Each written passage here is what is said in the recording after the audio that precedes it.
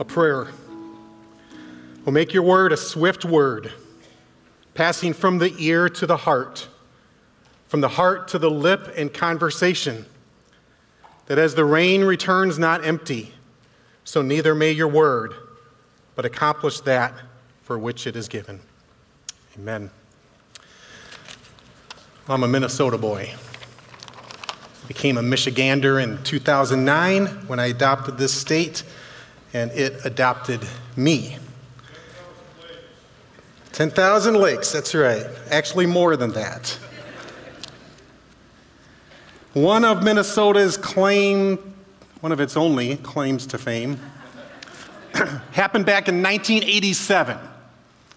Does anyone know what this is? It's a Homer Hanky. And in 1987, the Minnesota Twins made the World Series for the first time by beating the Detroit Tigers. I'm sorry about that. And the Metrodome became known as the Thunderdome. And it seemed like the entire state of Minnesota, all 4.25 million people at that time, became raucous Minnesota Twins fans. I'm serious. Everywhere you went, people were talking about the Twins. And one of my fondest memories of growing up was that last year of high school at my grandparents' house with my mom and dad and brother watching the Minnesota Twins beat the St. Louis Cardinals in 7 games. I think it was the first time that the home team has won every single game. And it was an amazing World Series, in my opinion, one of the best ever. Well, 1988 came and they didn't win. 1989, 1990, they won again in 1991. And nothing ever since. And I know for the Tigers it's been longer, so you don't really feel sorry for me. But as I look back on that time, I think how empty, how shallow, how temporal all that enthusiasm and even unity in the state that happened because of a baseball team. By way of contrast, I invite you to open your Bibles this morning to 1 Peter chapter 2. And we're going to be looking at verses 4 through 10 this morning. And the main idea for these few verses is this: God saves, so his people praise. I wasn't at the Metrodome for any of those World Series games. I wanted to be. Wasn't allowed to go. Dad, I forgive you for that.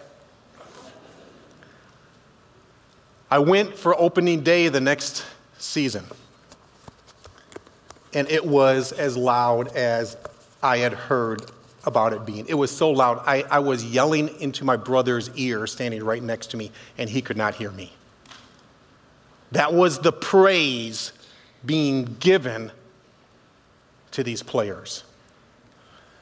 How much more should God's people have to praise? Our eternal destiny alone should cause us to rise up and praise God. And so by way of review, to see where we've come in the book of 1 Peter, and also just to remind you of all the eternal and deep and wonderful things we have to praise God for. Let me quote beginning in verse 3 of chapter 1, where it says, "All honor to the God and Father of our Lord Jesus Christ, for it is by his boundless mercy that God has given us the privilege of being born again. Now we live with a wonderful expectation, because Jesus Christ rose again from the dead. For God has reserved a priceless inheritance for his children. It's kept in heaven for you, pure and undefiled, beyond the reach of change and decay. And God, in his mighty power, will protect you until you receive this salvation, because you are trusting him. It will be revealed on the last day for all to see. So be truly glad There's wonderful joy ahead, even though it's necessary for you to endure many trials for a while. These trials are only to test your faith, to show that it is strong and pure. It's being tested as fire tests and purifies gold, and your faith is far more precious to God than mere gold. So, if your faith remains strong after being tried by fiery trials, it will bring you much praise and glory and honor on the day when Jesus Christ is revealed to the whole world. You love him, even though you've never seen him. Though you do not see him, you trust him. And even now, you're happy with a glorious, inexpressible joy. Your reward for trusting him will be the salvation of your souls. This salvation was something the prophets wanted to know more about. They prophesied about this gracious salvation, even though they had many questions as to what it all could mean. They wondered when and to whom the Spirit of Christ within them was talking about when he told them in advance about Christ's suffering and his great glory afterward. They wondered when and to whom all this would happen. They were told that these things would not happen during their lifetime, but many years later during yours. And now, this good news has been announced by those who preach to you in the power of the Holy Spirit sent from heaven. It's all so wonderful that even the angels are eagerly watching these things happen. So, think clearly and exercise self-control. Look forward to the special blessings that will come to you at the return of Jesus Christ. Obey God because you are his children. Don't slip back into your old ways of doing evil. You didn't know any better then. But now, you must be holy in everything you do because he who chose you to be his children is holy. For he himself has said, you must be holy because I am holy. And remember that the Heavenly Father to whom you pray has no favorites when he judges. He will judge or reward you according to what you do, so you must live in reverent fear of him during your time as foreigners here on earth. For you know that God paid a ransom to save you from the empty life you inherited from your ancestors. And the ransom he paid was not mere gold or silver. He paid for you with the precious lifeblood of Christ, the sinless, spotless Lamb of God. God chose him for this purpose long before the world began. But now in these final days, he has been sent to the world for all to see, and he did this for you. Through Christ, you have come to trust in God. And because God raised Christ from the dead and gave him great glory, your faith and hope can be placed confidently in God. Now, you can have sincere love for each other as brothers and sisters because you've been cleansed from your sins when you accepted the truth of the good news. So see to it that you really do love each other intensely with all your hearts. For you have been born again. Your new life did not come from your earthly parents because the life they gave you will end in death. But this new life will last forever because it comes from the eternal, living Word of God. As the prophet says, people are like grass that dies away. Their beauty fades as quickly as the beauty of wildflowers. The grass withers and the flowers fall away, but the word of the Lord will last forever. And that word is the good news that was preached to you. So get rid of all malicious behavior and deceit. Don't just pretend to be good. Be done with hypocrisy and jealousy and backstabbing. You must crave pure spiritual milk so that you can grow into the fullness of your salvation. Cry out for this nourishment as a baby cries for milk, now that you have had a taste of the Lord's kindness. And now for our text this morning. Come to Christ, who is the living cornerstone of God's temple. He was rejected by the people, but he is precious to God who chose him. And now God is building you as living stones into his spiritual temple. What's more, you are God's holy priests who offer the spiritual sacrifices that please him because of Jesus Christ. As the scriptures express it, I'm placing a stone in Jerusalem, a chosen cornerstone, and anyone who believes in him will never be disappointed. Yes, he's very precious to you who believe. But for those who reject him, the stone that was rejected by the builders has now become the cornerstone. And the scriptures also say he is a stone that makes people stumble, the rock that will make them fall. They stumble because they do not listen to God's word or obey it.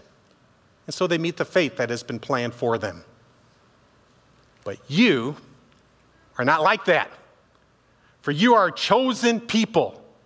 You are a kingdom of priests, God's holy nation, his very own possession. This is so you can show others the goodness of God. For he called you out of the darkness into his wonderful light. Once you were not a people, now you are the people of God. Once you received none of his mercy, now you have received his mercy. May the Lord bless the reading of his word. This passage flows along these lines. Our response to the gospel and subsequent suffering then honor paradigm leads us to align ourselves with the one who was rejected by the world, but is chosen and precious to the Father. Simultaneously, we are also chosen and precious to the Father, as he fits us both as living stones into his spiritual temple and makes us into holy priests who offer spiritual sacrifices. Spiritual sacrifices that are acceptable to God, leading to honor rather than shame. By way of contrast, those who do not believe stumble over God's chosen and precious stone, which he has made into the cornerstone, but for them is a stumbling block and a rock of offense. This is because of their disobedience. And ultimately, it's their destiny. But in contrast to this destiny of stumbling and offense, there's a sevenfold honor for the believer. Put your eyes, if you would, on verses 9 and 10. For the believer, they are part of a chosen race. They are a member of a royal priesthood. They are citizens of a holy nation. They have come to be acquired by God. They've been called out of darkness into God's marvelous light. They have been transferred from being stateless to being God's people. And they have gone from not being recipients of God's mercy to receiving mercy. So as a Life Application Bible summarizes this, we have been chosen by God as his very own, and we have been called to represent him to others. Now we come directly into God's presence without fear, as Hebrews 4:16 reminds us. And we're given the responsibility of bringing others to him also, as Paul wrote in 2 Corinthians chapter 5, verses 18 through 21. When we are united with Christ as members of his body, we join in his priestly work of reconciling people to God. So the emphasis in this passage seems to be on the honor we have because of Christ and our subsequent responsibility and calling to proclaim God's excellencies, God's goodness to others. So point number one, God honors believers who come to Christ in obedience. This passage begins, verse 4, as you come to him, or as the New Living Translation that I quoted earlier, the 1995 edition says, come to Christ. What does it mean to come to Christ? To come to him? Implied in that is obedience. To be a follower of Christ, you have to, say it with me, follow Christ. Let's try that again. To be a follower of Christ, you have to follow Christ. And following Christ means obeying Christ. Now, who is this Christ? He's described, first of all, as a living cornerstone. That's kind of an oxymoron, isn't it? Stones aren't alive. We drive on stones all the time when you go down gravel roads. No stones are crying out in pain. But Jesus is our living cornerstone. Everything squares on him. And not only is he our living cornerstone, but he's our great high priest. As the book of Hebrews tells us over and over again in many different ways, he is the only priest that we need. The only priest that comes between us and God, and he can sympathize with us because he was human. He is human like us, and he endured every kind of trial and temptation that we endure. And yet also he was the ultimate sacrifice. He himself was that sacrifice. He laid down his life for you and for me so that we can come to him. Because if he doesn't do that, we reject him. But he sacrificed his precious lifeblood for us so we can be reconciled to God. That's who Christ is. And then we're described in similar terms. Notice what it says there, the end of beginning of verse 5. You yourselves like living stones. I'm slipping, my grammar is slipping my mind. It's gone from singular to plural. There is one cornerstone, but we are living stones brought together as the Big C church, the universal church, that transcends time and geography, and also the little c church as we come together here in this body. As living stones, God is placing us here. You don't get to choose your brothers and sisters, physical brothers and sisters. You don't get to choose your spiritual brothers and sisters either. God chooses. And we are placed and we become God's dwelling place. Like the Old Testament tabernacle and temple was the dwelling place of God. Now, we together are God's dwelling place. But just not as stones. Like Christ also was our great high priest, so we are priests. And as he's going to say in verse 9, we're a royal priesthood. Every single one of us is a priest before God. We don't need anyone between us and God. We are our own priests. We go directly to God, not through another human being other than that human and divine Son of God, Jesus. And we offer these spiritual sacrifices that are acceptable to God. Hebrews describes one of them at the end of Hebrews as a sacrifice of praise. And that's what we're going to see in verse 9 here.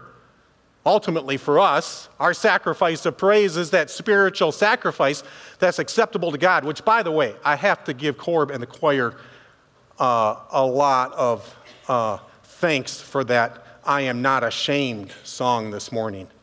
I mean, you're getting your gospel choir on. That was good. And it caused us to praise God with you. That's the purpose of a choir, to bring us into praise. There's another spiritual sacrifice that Paul wrote about in Romans chapter 12 and verse 1. I beseech you, therefore, brethren, by the mercies of God, that you present your bodies a living sacrifice, wholly acceptable unto God, which is your reasonable service. So we have the sacrifice of praise, but you also have your body being sacrificed, not in the same way that Jesus' body was sacrificed as an atonement for our sins, but in a way of submission to him. And that's all part of the coming to Christ, all part of the acts of obedience. He is now our Lord and our Master, and we sacrifice our desires for him. Now in verses 6 through 7 and 8, we have multiple Old Testament references that are building on one another, describing who Christ is as this cornerstone and how precious he is and the honor that comes to those who believe. What is this honor? Well, I ticked through it at the beginning, but let's take a closer look at it. The honor described by Peter begins in verse 9. You're a chosen race. God chose you, irrespective of your ethnicity, of your gender, of your socioeconomic position, of your athletic ability, of your scholarly ability. God has chosen you. What an amazing privilege. What an amazing honor. We could stop right there, but it goes on. We're chosen to be a royal priesthood, not merely the passive building in which God dwells, but active worshipers. That's why coming together, gathering together on a Sunday morning is so important. We understand that there are some people that still need to live stream, and so we keep that going. For people who aren't able to gather, that are homebound. But if you're able to be here, you should be here. Gather together with your brothers and sisters once a week at the very least to be worshipers of God together. And then we're described as a holy nation. Once again, there's no ethnicity here. There is no nation. There is no people group. That is God's special people today. Certainly Israel was chosen by God, but now Israel, the church, has been grafted in. And so the United States of America is not the new Israel, by the way. You don't find United States of America anywhere in the Bible.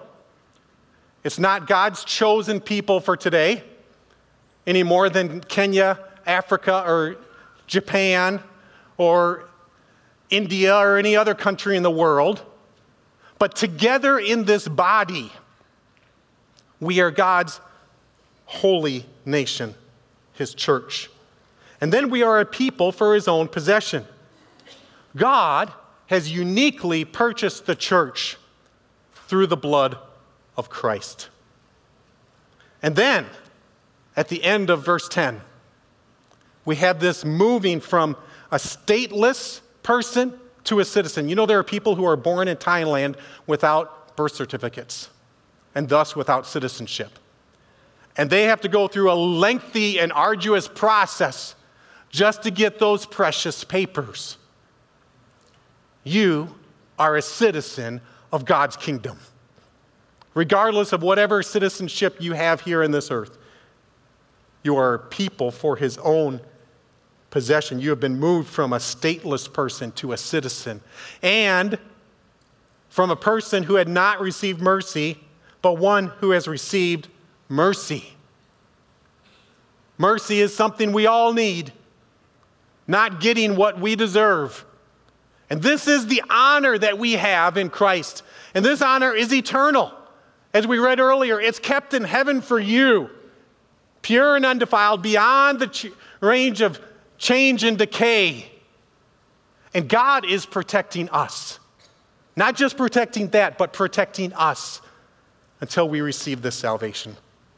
This is who we are. Now, by way of contrast, second point here, unbelievers stumble because they reject Christ in disobedience. Notice what it says in end of verse 7 and verse 8. The stone that the builders rejected has become the cornerstone and a stone of stumbling and a rock of offense. Why? They stumble because they disobey the word as they were destined to do. That's no accident. Peter is writing this directly after what Pastor Keith spoke about last Sunday, the living word of God. And remember that illustration for those of you who are here, how he babysat Owen and did everything except give him the milk? I think we as dads could all relate to that one. It's milk, that what they need and what they're craving for. And it's milk, the milk of the word that we should be craving for. And as Pastor Keith said, it's the Bible, craving it, not so that it's a book to be mastered, but a book to be mastered by. Not just to get head knowledge, but to get heart transformation. And yet, unbelievers reject that. Why? Because they disobey the word. As the New Living Translation puts it, they do not listen to God's word or obey it. It's kind of like when I was growing up, my mom would say to me, "Are you listening to me?" I'm like, "Were you talking?" It's hard to obey when you're not listening. And unbelievers refuse to listen to God's word, therefore, they are unable to obey it. Even if they heard it, they wouldn't want to obey it. And so, we have a very hard truth here. It says, as they were destined to do. I'll leave that for someone smarter than me to unpack for you, but let me just say this, and I'm going to repeat it in the application for the lost. If you are a lost person here today, your opportunity to listen to God's word and obey it and become a part of the people of God with all of the honors that are available to you, it's still available today. As long as you are sitting here today, God's not willing that any should perish, but that all should come to repentance. Don't count his waiting as slackness. A day is as 1,000 years, and 1,000 years is as a day. God's waiting so that people come to him in repentance. And if you are here today listening to the preaching of God's word, this is your opportunity yet again to turn from your sins, to repent, and put your faith and trust in the God of the universe who made you. It's not too late to change course. So that brings us to our third and final point. Believers proclaim the praise of God who saved us from darkness into light. We were in spiritual darkness. We're blind to the beauty and preciousness of Jesus and the gospel plan of salvation. If I'm preaching to you today and you are here and you are lost, anything that I say in and of myself in my humanity, apart from the Holy Spirit doing his work, it's just words. It's like the adults in the Charlie Brown cartoon. Rah, rah, rah, rah, rah, rah, rah, rah. Until the Holy Spirit takes those words and awakens them within your heart. By the way, this is just a little side note, but last week's faith story by Avery, it was a wonderful description of how a young lady brought up in a Christian home in a church, much like ours. Well, actually it was ours. And has the lightning bulb go on multiple times in her life as she's growing up. Oh, I never heard that before. Oh, I get this new idea. And that's why it's so important for you parents to be training your children while they're young, before they can understand even what they are learning, before they can understand what they're memorizing. I tell you, I love teaching the kindergarten, first and second grade Sparks on Wednesday night. We go through the whole Bible, cover to cover, talk about the gospel, and they can parrot back to me the truths. I'm like, man, that's awesome. Most of them are still pagans. They have not received Christ. They don't understand what they're talking about, but they will. If we as a church and you as parents are vigilant, and that's one of the important reasons why we do a parent dedication every year like we're going to be doing tonight.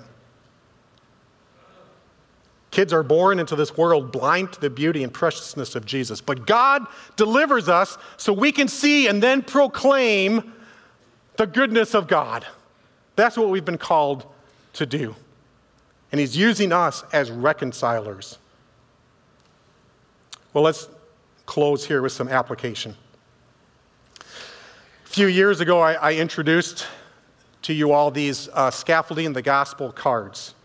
I don't know where I put my scaffolding the gospel, but I got a PowerPoint for them.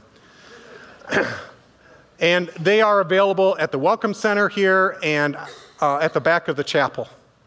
I encourage you to use these cards. They're self-explanatory. Pick one up. You can read it. If you have any questions, ask me. But in the back of this card, borrowed from Mike Winter and the CBMC organization, with permission, is the top 10 list. These are the lost people God has placed uniquely in your life that you are praying for and looking for opportunities to share the gospel with when you are able. Another good resource that we have here at South, my favorite tract. I'm not a big fan of tracts. I think a lot of them maybe lead people to, well, I'll just keep it positive. The 2 Ways to Live tract and the kids' version, Who Will Be King, which I actually like better than the 2 Ways to Live tract, are 2 excellent resources that we have. They're also available at the welcome desk. I encourage you to buy them on your own from Matthias Media. Just grab one and then buy 20, 30 of them, 100 of them, and use them in your conversations. Don't do coward evangelism and leave them, and then walk away on some park bench. Give it to a person that you're having a conversation with. And then a couple books to recommend. These books are all in our library, by the way. 2 of them are for sale in our library. The first one is available for free, and it's called Before You Share Your Faith. And if you take out your cell phone right now and open your photo app and point it to that QR code, it will bring you to a website that you can download this book electronically for free and have a copy on your Kindle or whatever device you want it. And you can watch this later and get that. Or go to the library. We have copies for sale and a copy to borrow in the library. Tim Keller, who recently passed away, said this before he died. Read this book. It could change your life. 2 other books that I highly recommend. One is Honest Evangelism by Rico Tice. Talks about how you can share your faith. And then this other one, Telling the Gospel Through Story by Christine Dillon, talks about how you can take the Bible stories and tell them to people as you encounter them. And you know how many people don't know the Bible stories today? You tell them a Bible story, it might be the first time they hear it. And you can leverage that story to tell them another story and tell them another story and tell them how it fits in the gospel plan of salvation. Well, as we close, here's the main idea. Once again, God saves so his people praise. And for those of you here today who have not yet received Christ as your Savior, as I quoted earlier, it's not too late to change course. Today is the day. I encourage you, after our service today, we have prayer partners up front. Come up and talk to one of us. We'd love to talk more about the gospel. Let me pray a prayer from Augustine in closing. You, Lord, have become my hope, my comfort, my strength, my all. In you does my soul rejoice. The darkness vanished from before my eyes, and I beheld you, the Sun of righteousness. When I loved darkness, I knew you not, but wandered on from night to night. But you led me out of that blindness. You took me by the hand and called me to yourself, and now I can thank you and your mighty voice, which has penetrated to my inmost heart. And all God's people said, Amen.